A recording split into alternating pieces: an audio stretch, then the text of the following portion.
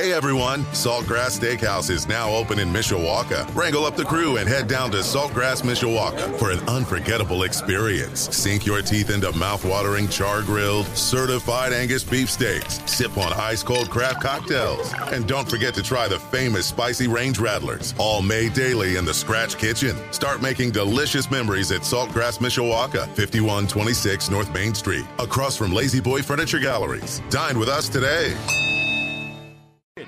8 minutes after 6 o'clock, rain showers and 60 degrees in downtown South Bend. Darren Pritchett back with you on Budweiser's Weekday Sports Beat. It's time to talk Notre Dame football, Fighting Irish Hot Topics with Tyler Horka, the Notre Dame football beat reporter for Blue and Gold Illustrated. Read his work right now at blueandgold.com. Well, Tyler, good to be with you in the evening hours after many interviews early in the morning, now shifting back to the afternoons. I'm glad you're shifting with me and looking forward to talking a lot of Notre Dame football with you.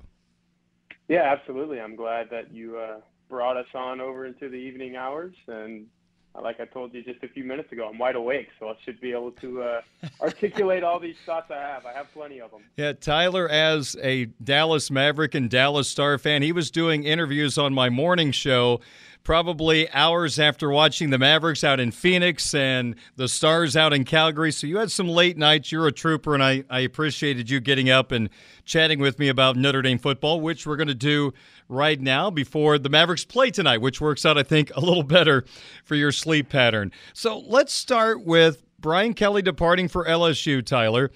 Tommy Rees has been the offensive coordinator under Brian Kelly now for Marcus Freeman. And this is my perception, and I think it's a lot of people's perception. Tommy Rees ran Brian Kelly's offense, one that he ran as a quarterback, at least parts of it, here in South Bend. But now that Brian is gone, it feels like a shadow is lifted, and we might actually see a little bit more of Tommy's personality in this year's offense. Do you agree with that hypothetical? I think it's one of those things that we really had no idea until this crazy situation that happened 5 months ago actually happened. We would never know who Tommy Rees actually is 100% as an offensive coordinator, as a play caller, until Brian Kelly was gone. It's kind of like taking the training wheels off of a bike, right? You don't know if you can ride that thing until they're gone.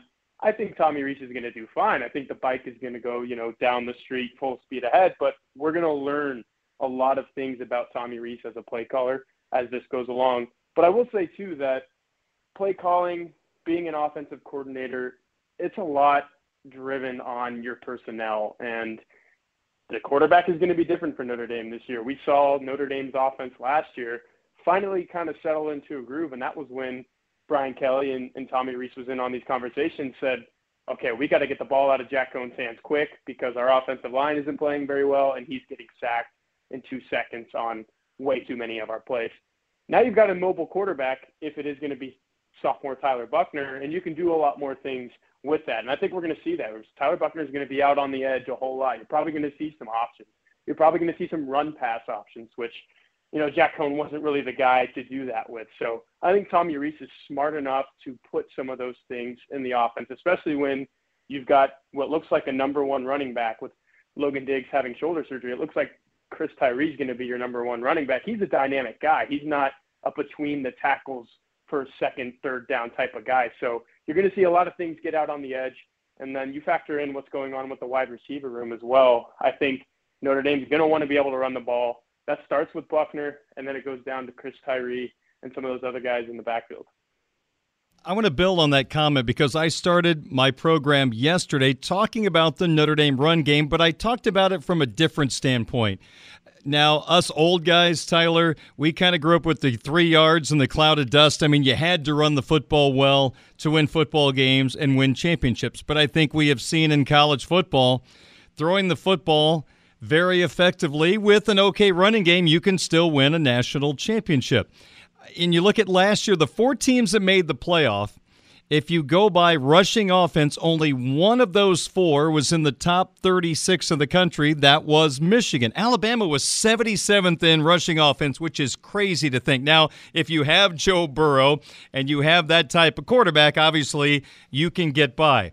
From a Notre Dame standpoint, in an era where throwing the football is highly effective and winning a championship, Trevor Lawrence, the same thing, how important is it for the Irish to run the football, and do you think Notre Dame is going to want to be a running team like they were a couple of years ago, amassing over 200 yards per game? Is that their formula for success? You mentioned a couple teams right there. Michigan was traditional in the sense that they could run to set up the pass. And that's what football has been, forever until about 2014 or so. Alabama was one of those teams that throws the ball to set up the run, and we saw that too. And both of those teams also did not have rushing quarterbacks, and Michigan was able to survive that because those two running backs that they had were awesome and worked in tandem incredibly. But Bryce Young, if you look at it, I'm pretty sure factoring in sacks, he had negative rushing yards last year. So that's going to be why Alabama was so low. I think Tyler Buchner could easily run for, 400, 500 yards this year. I don't think that's out of the question. I think people think that with the amount of times he's going to be able to scramble, that's going to be good for a couple hundred yards. And then last year alone, he came in for, just over 100 plays or so the whole season, and ran for, I think it was over 300 yards. So that's going to help Notre Dame set up the pass, and they're going to be a lot like Alabama in the sense that, Michigan and some of those traditional teams where when you're running, you're going to set up the pass. And I think Notre Dame's going to have to be that because, look, we really don't know what Tyler Buchner is as a passer. So if you're going to drop him back 40 times a game, I think you're going to lose most of those games because I just don't think that that's what Notre Dame wants to rely on. So, yes, to answer your question, I do think Notre Dame can win effectively being a run-first team. I know the formula these days is pass, but, I just said it. Did you really want a first-year starting quarterback to be that pass guy? Because, let's face it, Tyler Buchner isn't exactly heralded as well of a, pinpoint, pristine passer as somebody like Bryce Young at Alabama.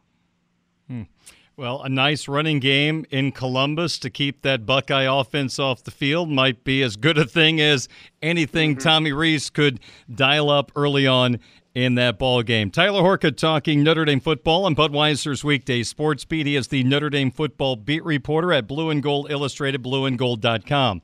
11 months from now, there is an outside chance Notre Dame tight end Michael Mayer will be a first-round pick, maybe even a top 10 pick.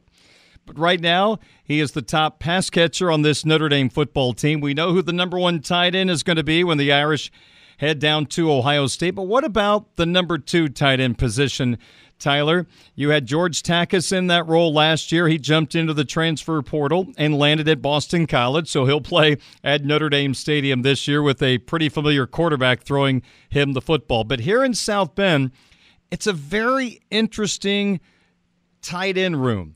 I think there's a lot of interesting options, some young options for the Irish to possibly work with. So with Mayer being the constant as the number one tight end, how do you think the number two tight end position is going to work out? Is it going to be one guy, or do you think it could be tight end by committee based on the fact they may need a different type of tight end depending on the down and distance?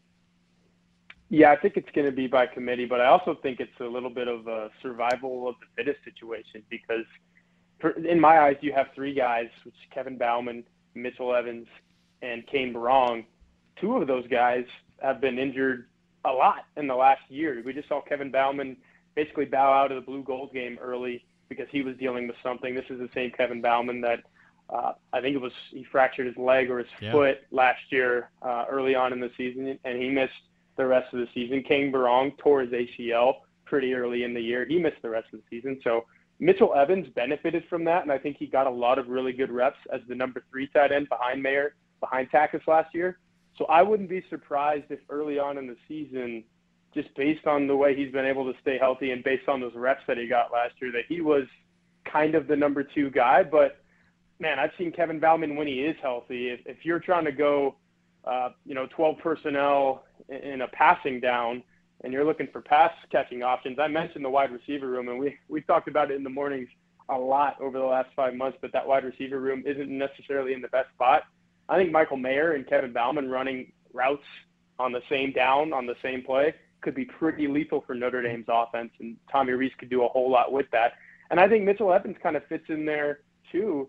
Look, you have 3 guys right there that, to me, they're all kind of the same guy. And we haven't seen a lot of Kane Barong, so I'm going to put him a step below those 2 guys. But speaking of Kevin Bauman and Mitchell Evans, I think they're both really good pass-catching options. I'm not so sure Notre Dame has a tight end that when you're lining up in 12 or 22 and you need to run somebody over, and this is including Michael Mayer, I don't know if Notre Dame has that guy. But, Harry, he stands back and he's going to solve a lot of those issues. So the offensive line is going to carry most of that weight. But in terms of pass-catching options from the tight ends, I think Notre Dame and new tight ends coach Gerard Parker has a wealth of riches in that regard. So what you're saying is you want Rocco Spindler as an H-back in those situations. Sure. We'll see if he can catch the football. But I'll say this, if Irish fans could have sat with us during fall camp last year, 84 showed up a lot pass catching in the red zone. I mean, if you knew nothing about the Irish, you would have said, man, that 84 is going to play a big role in the offense in 2021. But the injury against Florida State stopped his progress. But I sure thought he was going to have a major role considering what we saw in fall camp. I know you can't believe everything you see, but, boy, he showed up a lot, Tyler, when we had the chance to watch practice. Yeah, and I think that hurt Notre Dame that he went down so early in the year in the season opener because teams were able to key in on Michael Mayer in the red zone. And I know Mayer caught, I think it was 7 touchdowns by the end of the year. 2 of those come in the Fiesta Bowl, and they were down. I think both were in the red zone. So, it showed up. Michael Mayer is going to catch his touchdowns down there. But imagine if you have 2 of those guys running, similar routes, or they're on opposite ends of the field. And now, defenses have to worry about both halves of the field down there. That makes a huge difference. And George Takis is good. John McNulty had a lot of good things to say about them, but now they're both at Boston College, so they can, do those good things over there. But I really do think when 87 and 84 are on the field at the same time this year, Notre Dame's going to be in a pretty good spot, particularly in the red zone, like you said. Don't you have the feeling McNulty's going to dial up a few plays for Takis in that game? I mean, it just feels like it's coming, doesn't it? Absolutely. Tyler Horka, Blue and Gold Illustrated, Notre Dame football beat reporter, joining me, Darren Pritchett, on Budweiser's weekday sports beat on WSBT Radio. All right, putting aside the quarterback competition that I think we all believe belongs to Tyler Buchner, but let's forget about that competition for a moment. Besides the quarterback competition, what do you think is going to be the most important starting job that is still up for grabs going into fall camp? Okay, I'm going to throw a curveball at you, and some of the listeners may be like, is he really saying this right now? But I think a lot of the listeners are actually going to be like, you know what? I was at that Blue Gold game, or I watched it on Peacock, and he's right. It's the kicking position. Notre Dame lost a 3-year starter in Jonathan Dorr, and I think right now the Irish are kind of shaking their head. They don't know where to turn. They don't have a guy right now. They brought in Blake Group from Arkansas State, and he missed a field goal in the Blue Gold game. Josh Bryan, he was the guy that was supposed to be getting groomed by Dorr this whole time, and he missed 2 kicks in the Blue Gold game. There are going to be games that come down to a field goal. We saw it a couple times last year, and Dorr made both of those, and Notre Dame won both games. I don't know if Notre Dame has that guy on the roster right now that you trot out there and you say, hey, you need to make this 44-yarder. If you do, we win. If you don't, we lose. Based on what we saw in the Blue Gold game and based on what we saw in 3 or 4 spring practices before the Blue Gold game, I don't know. I think it's pretty shaky right now, and that's a position that is a lot built on confidence, and there doesn't seem to be a lot of it right now. So can Brian Mason kind of come up with some of that over the summer? I'm not sure, but right now, in terms of importance, because you look at kickers, Darren, and a lot of times they end up being the most, they put the most points on the board of anyone in program history. Blake Group did it at Arkansas State. I'm sure there's a lot of other schools where the kicker puts up more points than anybody else. They add up, and if you're missing them, they don't add up, and that's a problem.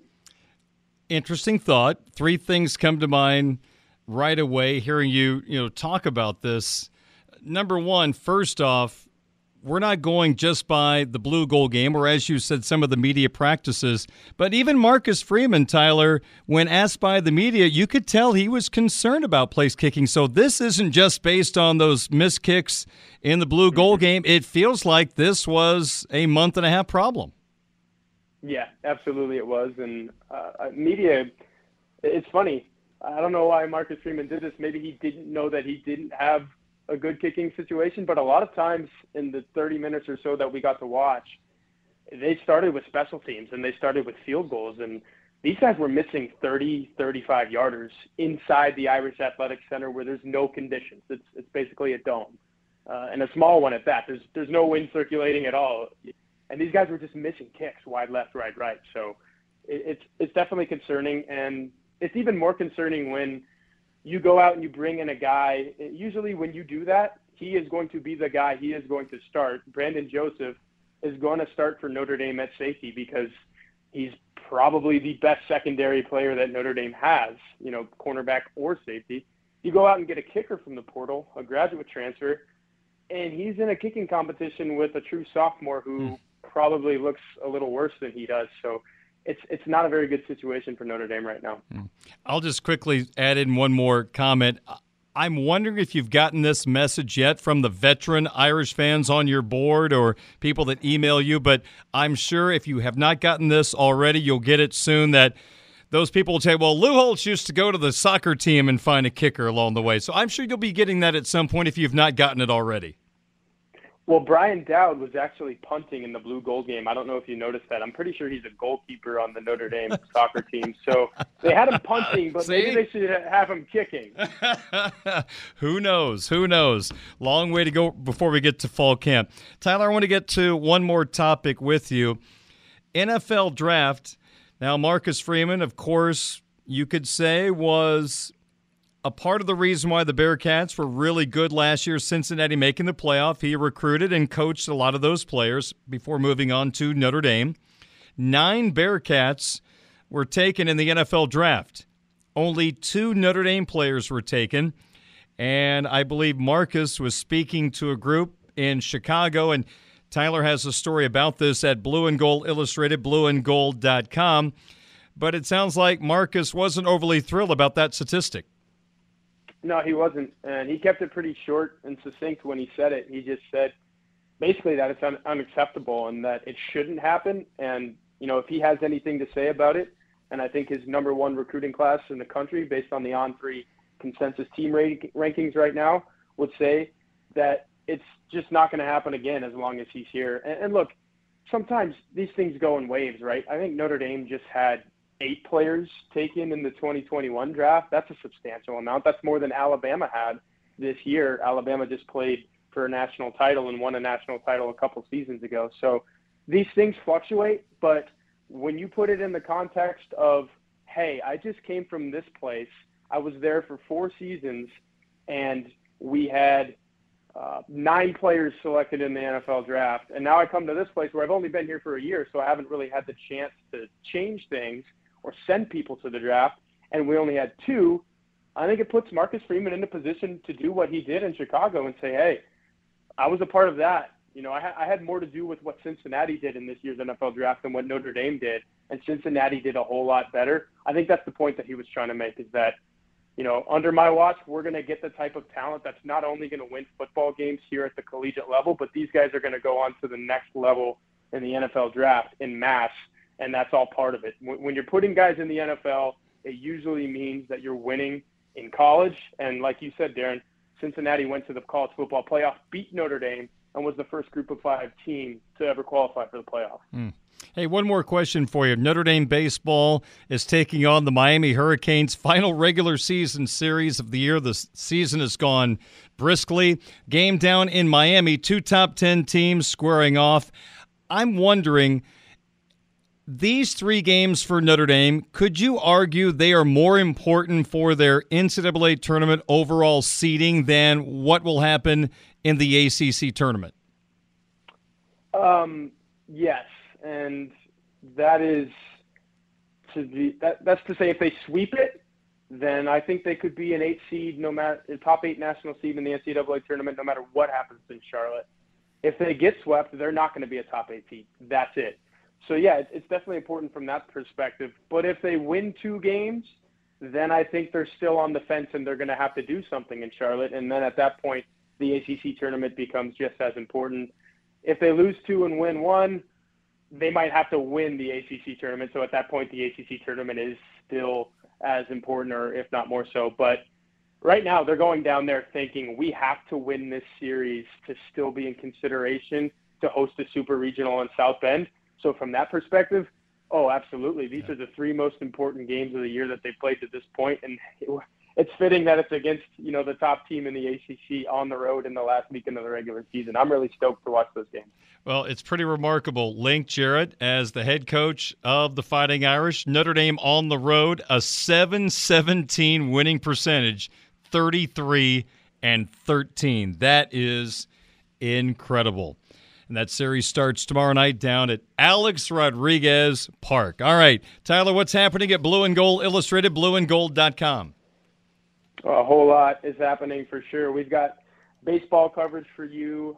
My colleague Patrick Engel was actually at the NBA draft combine today in Chicago, so he's going to have a lot of cool stories from watching Blake Wesley, who's a potential lottery pick. So that'll be really fun to read up on those, because I think everybody's really excited to see where he goes. And then I think anybody on the Notre Dame football beat, nobody's putting out more off-season football content than blueandgold.com.